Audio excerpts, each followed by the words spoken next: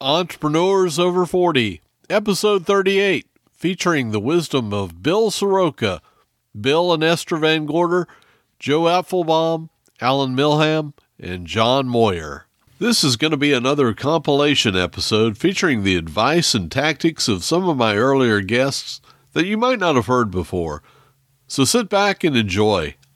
Our life expectancy is much longer than it was. You don't want to be sitting around doing nothing. So figure out what you love and do it. And don't be afraid of making that a business. It doesn't have to be business. It can be volunteering. It can be all kinds of things. But there is real satisfaction in running your own business. And frankly, in these days of inflation and concern about whether or not we'll outlive our money, it is good to know that you've got a source of some income coming in right now, no matter how old you are.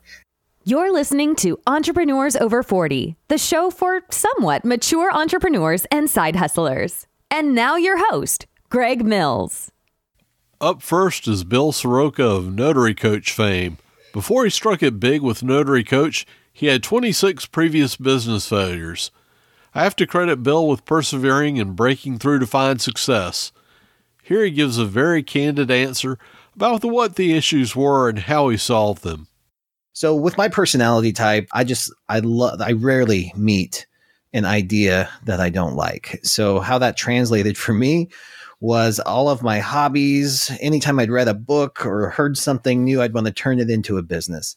So I did that very enthusiastically, but enthusiasm will only carry you so far. And what I found after so many flops, or things would get hard or difficult or boring, and I would just let it peter out, and then I'd bounce off to the next thing. I was very undisciplined, and I resisted discipline. I resisted habits and routine my entire life because I thought it was for boring people. I thought you're missing out on the party if you go to bed at 7 so you can get trained for your marathon the next day, or took your business so seriously that you forgot. And I paid a huge price for that, because what I learned through my results inventory after my last business collapsed and my relationships were affected, what I learned was that there was freedom and discipline.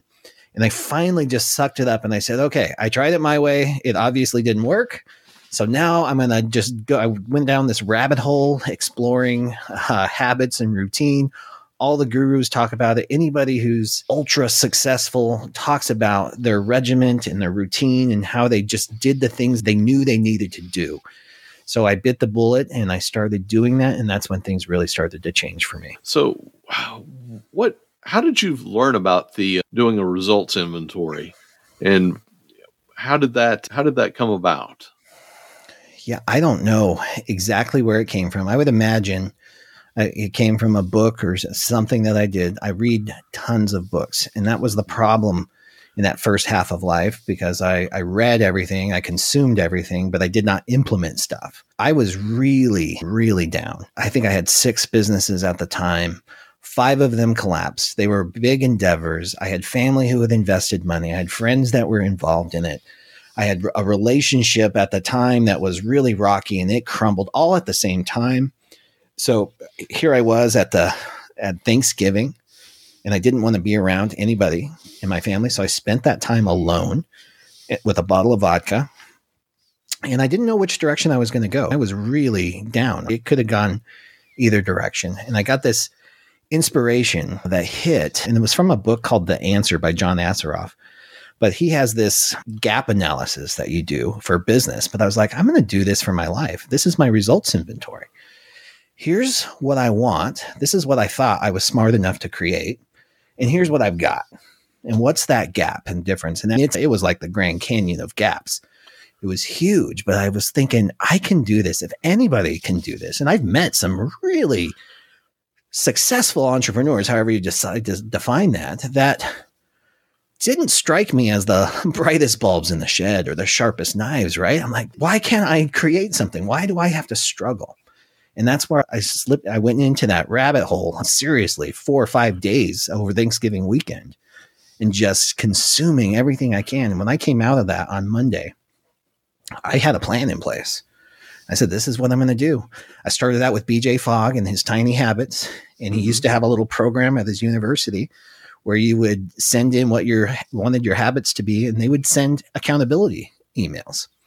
And that helped. And then I got introduced to Hal Elrod, and that really triggered the next chapter of my life. In fact, I measure my life before the Miracle Morning and after the Miracle Morning. Part of what used to derail Bill in earlier endeavors was having too many irons in the fire. So what I learned through all this, part of what I learned is if I'm going to have multiple irons in the fire, it's important that somehow I can connect them so my brain doesn't draw energy away. And that's how I used to get exhausted. I'd have a poker business, but then I'd have a real estate business. And trying to bridge that gap was a little difficult. Now, most of what I do operates under this notary umbrella. So my brain's focused energy is here. Sometimes it's a stretch to link them, but I've got a link that makes sense for my brain. So I do it. So I've got some investments in some tech companies and then a startup as well, platform wise, on some cool stuff that's coming up. We'll see how it goes. And then there's all kinds of other cool stuff. I got app ideas too, but I'm trying to pace myself and not overflow the plate again. Bill talks about using his notary business as a sort of vehicle to take him where he wants to go in life. Yeah, the best piece of advice I would offer is not to necessarily, it has less to do about the vehicle you do it in and more about where and why you're going. So I'm very clear about the impact I want to make on the world. I want to be a beacon of love and light. I want to inspire people to get up off the couch of life and pursue their dreams because I know it's possible. I want to do that. I just happen to be in a notary car right now, like the notary vehicle. Then that's how I do it. That's my business is my masterpiece. It's how I create for the world right now. It's how I feel good about it. And I think that's why I've become so passionate about working in this industry because it fuels my legacy, my ultimate goals. And I think the reality is you can probably find that in anything with the right mindset, the right attitude about it. I just got fortunate to one that gives me that freedom and the flexibility on that. My next guests are a married couple from Nova Scotia, Canada. Both Bill and Esther Van Gorder had retired from their corporate jobs, but decided to open up a business revolving around Nordic walking. Now, can you describe the Nordic walking itself for our listeners? Well, Nordic walking was originally invented in Finland by the National Cross Country Ski Team as summer training for their elite athletes. They discovered that it was such a good workout that they should share it with the rest of the population. So it's really, to simplify it, it's cross-country skiing without skis and without snow. It's just like regular walking, swinging your arms, the poles, your arm is opposite to your foot, so it's that cross gait. And when your arm comes up with the pole, it plants right beside you on the ground and you push yourself forward with each step. And that engages all of your upper body muscles right down to the core. So if you just think about what a cross-country skier looks like, or a snowshoer, but instead it's somebody walking down the street or down a trail.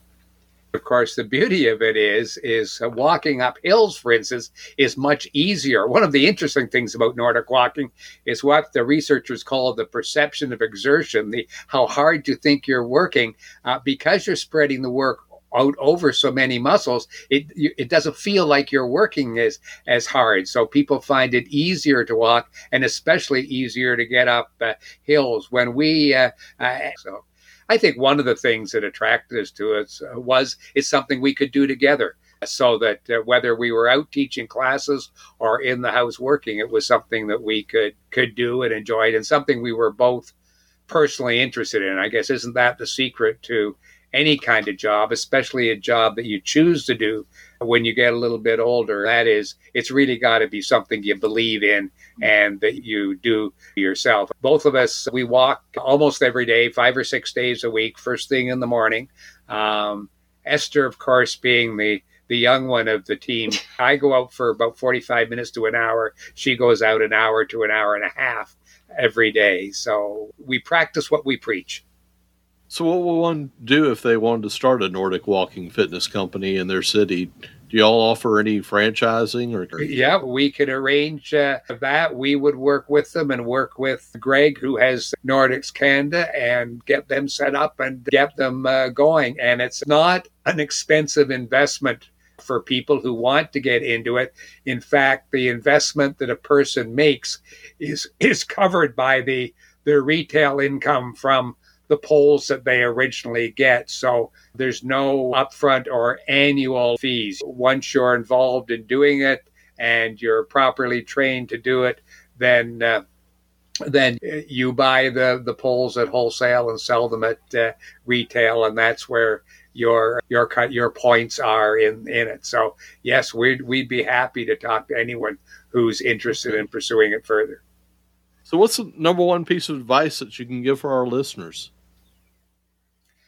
The number one piece of advice, I think, is especially for older people who are at that, what we used to call retirement age, but nobody can afford to retire anymore. It is an age that Bismarck set at one time for nefarious reasons back in a time when people didn't live much beyond 65. So he set 65 as the date to get rid of some of his generals and have them retire. But when you reach that age, it's not the end. In North America, we're living a year longer in every decade. So, our life expectancy is much longer than it was. You don't want to be sitting around doing nothing. So figure out what you love and do it. And don't be afraid of making that a business. It doesn't have to be business. It can be volunteering. It can be all kinds of things. But there is real satisfaction in running your own business. And frankly, in these days of inflation and concern about whether or not we'll outlive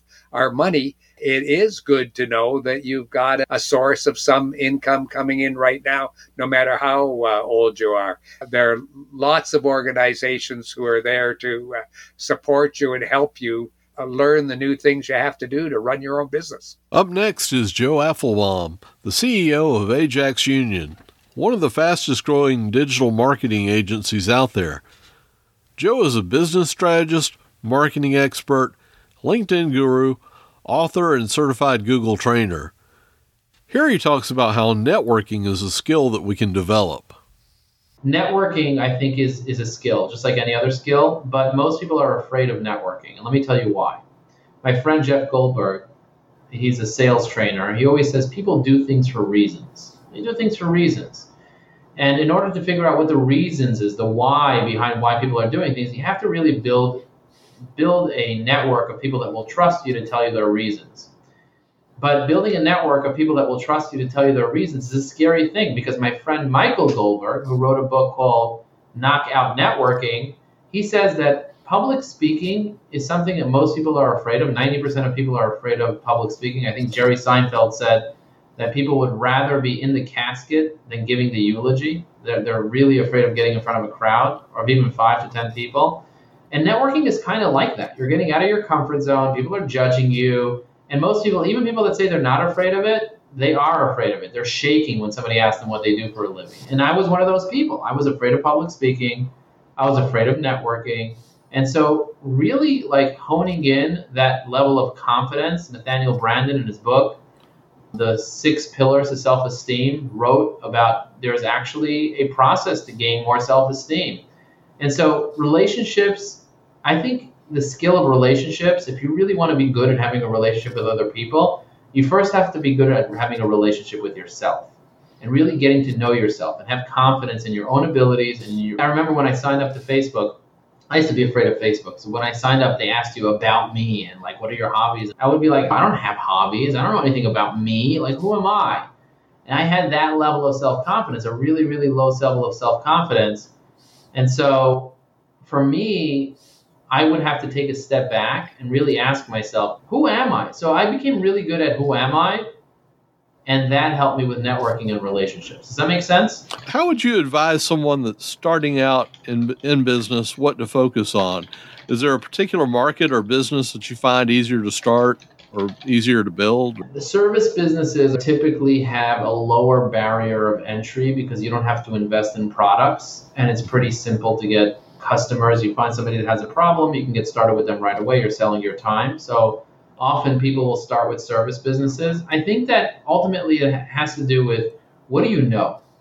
What do you know? Like, I knew computers and marketing. That's how I got into marketing. I was passionate about that. I was excited about that. Now I know business coaching, so I do business coaching. Now I know podcasting, so I do podcasting. I do webinars. The things that you know are the things that you are good at and the things that you can get better at and you can help other people with. So the lowest barrier of entry is something that you already know how to do. If you're going to start learning from scratch how to be a programmer, it might take you a while for you, if you're in a rush to make money, for you to start making money of programming if you have absolutely no idea what programming languages exist, or even if you like programming.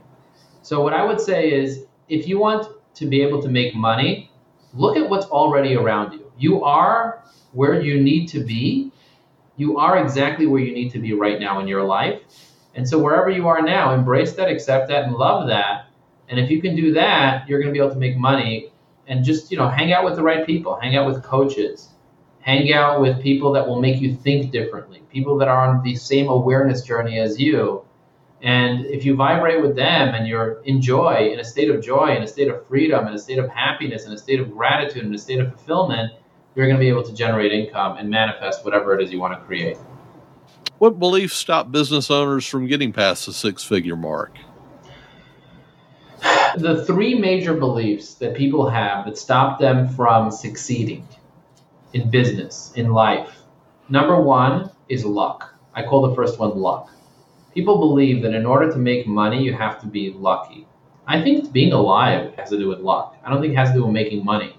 I think if you are alive right now, you're lucky, because there were many cells that you could have become, and you became a human cell, right? You became two different cells combining together at the right time with the right temperature in the right place.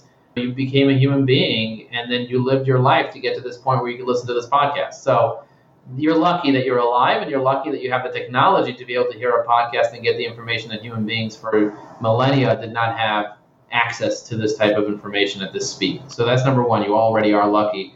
But more importantly, what is your strategy? Stop relying on luck. Don't believe that you have to be lucky to make money. Believe that you need the right strategy, because luck shows up when you mix the right amount of work with the right amount of strategy, with the right amount of right place and the right time, but you have to be prepared to be able to access that blessing.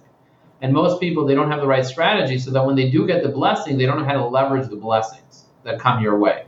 You're going to have amazing things coming your way, but if you're not prepared for the rain and all you're holding is a plastic cup, you're not going to be able to get enough rain to feed you for a year. But if you pull up with a dump truck, you're probably going to be much, because you had a strategy. You know it's going to rain. You have friends with the meteorologist. You know where it's going to rain the most. And you pull up with a dump truck or a group of dump trucks, you'll have enough water for a long time. So you got to understand how to do that, where to fish and where to hunt and what to do and how to do it. So number one belief, don't believe that you're unlucky. Instead, believe that you need the right strategy. Number two, belief. And beliefs are basically the foundation of whether or not we're going to take action. So action leads to results. Belief is what creates action. Because if you don't believe that you're going to get something, you're not going to do something. And if you don't do something, you're not going to get something, which is going to reinforce the negative belief. And so the second belief is around trust. People don't trust themselves. They don't have self-confidence. They also don't trust other people. Like, I'm just sharing openly with you. Most people are not willing to share openly. They want to hide their ideas. They don't want to tell a competitor what they're about because they're afraid the competitor will steal their business. And the truth is, if the competitor wanted to steal your business, they would have already stolen your business. My mother always said, never hire a sales rep. Why? Because a sales rep's going to get really good and steal your business. And I was like, Ma, the sales rep doesn't want your business. They want to do sales. They want to go home every day. They don't want to sit here dealing with your business. She's like, it's not true. I was like, okay, well, the first person that I hired before I paid myself a salary was a salesperson, and I ended up building one of the fastest growing companies in America. So I was able to trust this person with my leads, with my CRM, with my knowledge, with my information, with my training. And as a result, I made a lot of money. If you can't trust other people, how are you going to make a lot of money? You got to learn to trust. And trust isn't a guarantee that you won't get screwed. I've got screwed. I had my fair share of losing, as Frank Sinatra says. But I did it my way. I had my fair share of losing. But you know what? I have regrets, but not enough to mention, as he says in his song, My Way. Personally, I believe that if you can trust other people, that if you can trust the government, if you can trust yourself, you're going to be much more successful and get past the six-figure and even seven-figure mark. But you have to be willing to fail in order for you to scale. And then the third self-limiting belief that I see a lot of people having is if it ain't broke, don't fix it. And most people that say that are broke. You are broke, fix it. So instead, be willing to change. Be willing to go with the times. Be willing to optimize what you're doing. You don't have to change every day. But if you see something's not working, if you see you're not feeling joy with what you're doing, so don't do that anymore. Find what brings you joy. Find the joy in what you're doing and do more of that. And get really good at doing things that you love doing. Chances are, what you're good at, you like doing. I'm good at being on podcasts. That's why I like being on podcasts. I'm good at singing because I worked on it. And so I like rapping and singing and doing those things. I like being in the zone. I like being present. I like being in flow. I like coaching and mentoring and guiding and marketing and advertising because I'm damn good at that. And so are my employees. And so if what you do brings you joy, you will do more of it. And the more you do, the more results you get. And so the three self-limiting beliefs are, number one, I have to be lucky. Number two, don't trust anybody. And number three is I want to stay in the same state. I don't want to change. I want to do what was done before. What worked yesterday is not going to work today. And what works today is for sure not going to work tomorrow when things change and there are electric cars and flying people. So you got to change with the times, and you got to acknowledge that you are a human being and you have plasticity in your mind and your brain. So optimize your cells and infuse more joy and gratitude, and you're going to be able to manifest anything you want. Going back to starting a business, how do you generate leads online that turn into clients?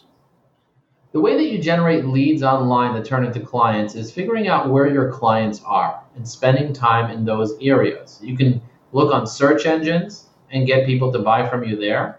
You could look on social media and get people to connect with you there. You could use email marketing. There are many different ways, but depending on where your clients are, that's where you need to be. And you need to be speaking in their language. That's why you need the right strategy to figure out who your client is.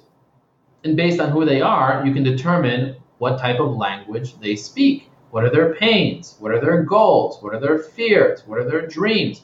Because human beings are emotional beings. We make decisions based on emotion. We back it up with logic, so you need both. But because we're emotional human beings, we got to be resonated with. We got to resonate with our audience. And so LinkedIn's a great place to find CEOs, professionals, decision makers to network with and turn into clients. So if you're not using LinkedIn today and you're a business to business, or you are business to consumer but with a high lifetime value type of client, a valuable client, LinkedIn is a very big missed opportunity. And if you want to learn how to use LinkedIn, we've developed an incredible course and coaching program, and we have trained over 1,000 people in our course and coaching program to be able to help them grow their business using LinkedIn. So if that's something that somebody wants to learn how to do, definitely check me out on LinkedIn, joelinkedin.com. Reach out to me, and I'm happy to send you information about our course and coaching program. What is the best way to leverage LinkedIn to build real relationships? LinkedIn gives you the ability to connect with 30,000 people. You can have 30,000 connections on LinkedIn. Now, I know this for a fact. You do not need 30,000 connections to generate $1 million or $2 million or $5 million or $10 million. You need the right connection. So this right strategy will save you a decade. So for me, what I always tell people is step number one is know who you want to connect with. Know who your centers of influences are. Know where the people are and connect with those people. That's number one. Number two is you need to create awareness. You need to start creating awareness about your own personal brand. So have a really good profile and have a good content strategy will help you create awareness. You also need to be engaged on LinkedIn. And you need to create the right amount of credibility. People do business with other people that they know, you have awareness, but also that they trust. If someone doesn't trust you, they're not going to use you. So you need to use levels of engagement in order for you to build that trust. And then finally, it needs to all lead to one thing, conversations. If you don't have conversations with people, you're not going to close business. So how many conversations did you have in the past week? So we teach people how to use direct messaging to generate conversations on LinkedIn. You mentioned LinkedIn, and going back to that, why should an entrepreneur update LinkedIn every day? The reason you should be on LinkedIn every day is because that's where your customers are. And if you want to create more awareness for yourself, you need to start posting on LinkedIn. There are 756 million people on LinkedIn, but there's only 1 million posts going up on LinkedIn each day. That means there's a lot of people on LinkedIn, 40% are logging in daily, And so you want to make sure that you're there when your clients and potential clients arrive. And most people don't know what to post. I just posted an article on LinkedIn, and you can put this in the show notes. The article that I posted is entitled 19 Types of Posts to Post on LinkedIn. And then I broke down every type of post, and I gave examples for every post. So, if you need ideas, I have plenty of ideas for you. The key is for you to take action. I was just going to ask you about the different types of posts, too. It seems like you either see something advertising a new product or a motivational story. Some of those motivational quotes are kind of pithy. How effective are they at keeping somebody forefront of mind? Most people are not posting at all. So even if you just post a motivational quote, at least you're staying top of mind, especially if you have a good profile, good photo, good name, good headline, because that's what people see when you post. So you want to remind people that you exist, stay top of mind. You shouldn't only put inspirational quotes or inspirational messages. One of the things that we teach our students is tell your story. People want to get to know you, Greg. So what's your story? What's your story? And so I have lots of different stories about growing up in my mother's store, in my business, with clients, turning down $1 million opportunities because they don't align with my core values. I have lots of stories to share, and so does everybody else. Stories of failure, stories of successes, stories of challenges, stories of wins, stories of people that you've met, questions that you've had, tips. There's so many things that you can do with in terms of content. The key is for you to take a step back and ask yourself, what does my audience want to hear? If you have an audience that loves motivational quotes, share motivational quotes. If you have an audience that are more IT engineers, then maybe you won't want to do motivational quotes, and maybe you want to do how-tos and tips and tricks and hacks. So it depends on who your audience is and who you're connected to. Because remember, there are 756 million people on LinkedIn. You can only connect to 30,000, and most people are only connected to 440. So knowing who your audience is will help you craft the right content. Does that make sense? Alan Milham, the founder of Questage, a professional coaching firm for high-impact leaders in the third stage of their lives, talks about the importance of having a positive outlook for our lives. As you're seeing, today's quote-unquote 65-year-old is very different from their fathers or mothers, what they were looking like at 60, 65. That's exciting for us because it's allowing for more possibility, more vitality, and more leadership.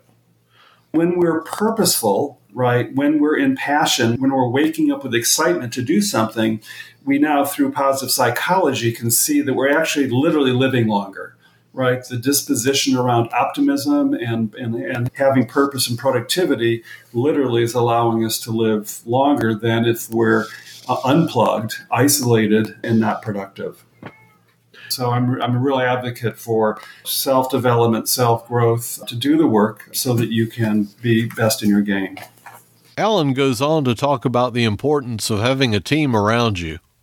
This is where the entrepreneurial spirit comes in. You have to have what I think is a level of readiness to be able to go it, but not to go it alone, go it with a team. So I'm a big fan of getting an advisory board around you, 4, 5, 6 folks that know you, care for you, or they have some kind of expertise or a network that can help you get out of the gate. Because it can be a very isolating for many, many coaches, particularly with the pandemic. So you do want to, particularly if you're extroverted, make it a team sport. Bring in people around you so they can hold you for accountability, get a mastermind group, get a buddy, and certainly by aligning to one of the ICF, I think they may have 200 schools now that they have accredited. Do the work to put and invest in that. I really believe it's important for any career, for any entrepreneur. There has to be a willing to self-invest to be able to get yourself game ready for the calling.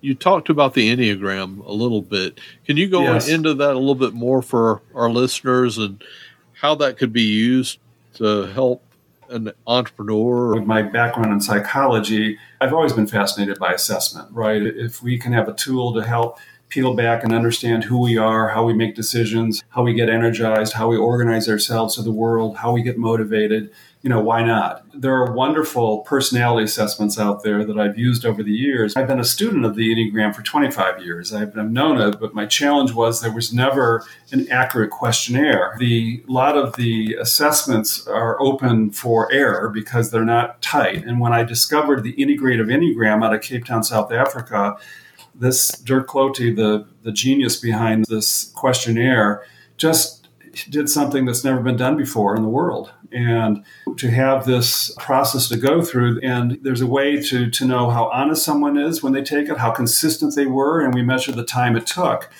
And the validity of it, just as I said, it's striking to think that I've run this over 500 times with only one person disagreeing with us. I mean, that's just unheard of in the world. So, and the reason I like the Enneagram so much is that it's not about personality, it's about motivation. And we all come with motivations. So if we can understand our specific motivation in this lens, it's 9 different motivations. It's a very holistic tool. It's more than you just being one thing. It's your multiple things. It is a profound tool to use in entrepreneurial environments and with teams so that we can really understand who's who, so that we can leverage our strengths, right? We can take those natural core motivations and the strengths that come with it to be able to really create high performance, whether it's in an entrepreneurial business or in a team environment and in a corporation. And it is a powerful tool for relationships.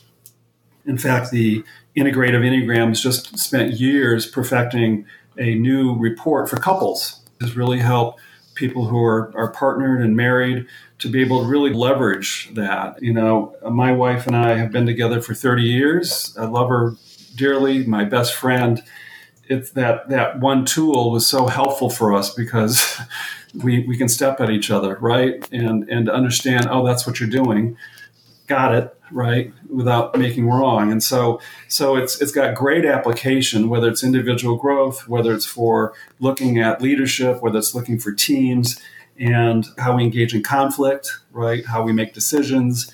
I'm a big advocate of that because it really opens eyes. It's a new tool, which is amazing. The irony is we can track its origins back 10,000 years. So this predates religions and philosophies. There's a lot written on that. It was actually an oral spoken tradition only up until about 5 decades or 6 decades ago. So I couldn't be a bigger advocate simply because of the brilliance of what it does in a very quick way and to help us in the narrative of our growth and development. John Moyer was my last guest on for today. John was a former comedian turned hypnotist. He initially was only posting his comedy videos on YouTube, but found a huge market for his hypnosis videos online. Here he is in his own words. Well, let's go to my YouTube channel. I could put this content on my YouTube channel, and if people see it on YouTube, then maybe they'll be interested. They'll go want to buy the MP3 version. What didn't occur to me was that people would use YouTube as a standalone platform for any of the kind of the hypnosis and meditation content that they wanted to do.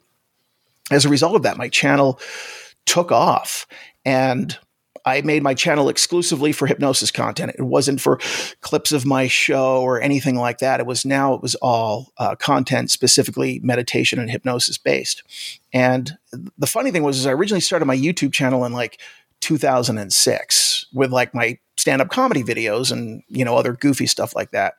But when I started doing this in, I guess it was about 2018, I had, a few hundred subscribers, few, less than 1,000, I think what it was. And then as a result of that, my subscriber rate just went through the roof last December. So in 2020, so in about 2 years, I reached 100,000 subscribers, got the YouTube silver play button for having 100,000 subscribers, and I'll actually hit 200,000 subscribers within the next month. And what really worked out so incredibly well for me is when the pandemic happened, shows weren't happening anymore. Cruise ships were shut down. And, I have a lot of friends that were great entertainers on the cruise ships. But man, everything came to a screeching halt for them. And, they had nothing. And fortunately for me, more people were staying home, more people were stressed out. So more people were online, more people were looking for the kind of content that I offer. So my YouTube channel completely just really took off in 2020. And I was very fortunate that I was able to have that opportunity to be there when nothing else was going on. And so consequently, I'm not sure that I like staying home. I like hanging out and making hypnosis and meditation content, never leaving my house. So whether or not I'll actually go back to, performing or not, we'll see. So that's how everything kind of turned around for me. Here, John talks about both mindset and our emotional responses.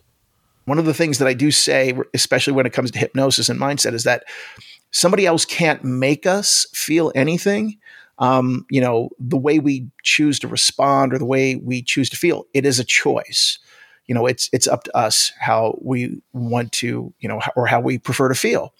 So looking at it that context, one of the things that I say that I do creatively is to create an experience for people that offers them the opportunity, to choose into happiness or to choose into joy or choose into their best self. Fear is false evidence appearing real, right? And that's one of the things that I know now about the mind is, man, the mind can amplify things. The mind can create a perspective and have us see through a prism that really is a false reality. We start feeding ourselves false ideas, and they're just going to build on it, build on it, and build it. And one of the things about hypnosis, especially, is when you experience hypnosis, the brain can't tell the difference between what's real and what's not under hypnosis. It's like when you have a dream, no matter how bizarre the dream seems, no matter how bizarre the dream is, in the dream, you're accepting that as reality. Right. So you go through a similar situation when you experience hypnosis. If the mind is believing that something is real, then the mind's going to pick up and run with that idea and act upon that idea as if it is something that's real. So, when we tell ourselves something, even if it's negative self-talk or whatever it is that we might try to discourage ourselves or look at all the reasons why we shouldn't do something, well, man, if the mind believes that's the case, if the mind believes that that's real, then the mind's just going to pick it up and roll with it, and that's going to be our outcome.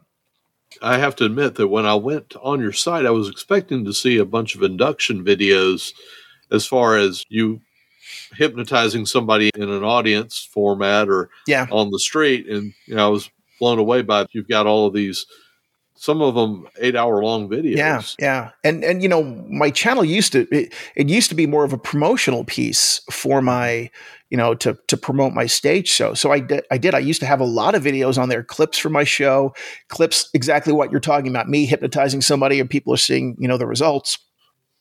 And there was a time that I was trying to my channel almost had two purposes. I had playlists of my show videos and I had playlists of my hypnosis programs. The problem was when you're doing YouTube wants your channel to be very specific to an audience. And it was kind of splitting my channel, and I would put up a video of my show. Nobody cared. Nobody paid any attention to it. I would put up a hypnosis video. That's what people were interested in was the program, which is why I stripped everything away from, my channel other than what was the hypnosis and the meditation content. If you'd like to leave feedback on this episode or suggest a guest, you can reach me at eo40show@gmail.com. That's eo40show@gmail.com. Don't forget to subscribe in your favorite podcast app so that you don't miss it or any other episodes. Thank you for listening to Entrepreneurs Over 40. Check us out at entrepreneursover40.com. If you've enjoyed this podcast, please leave us a review on Apple Podcasts, Google Podcasts, or your favorite podcast directory.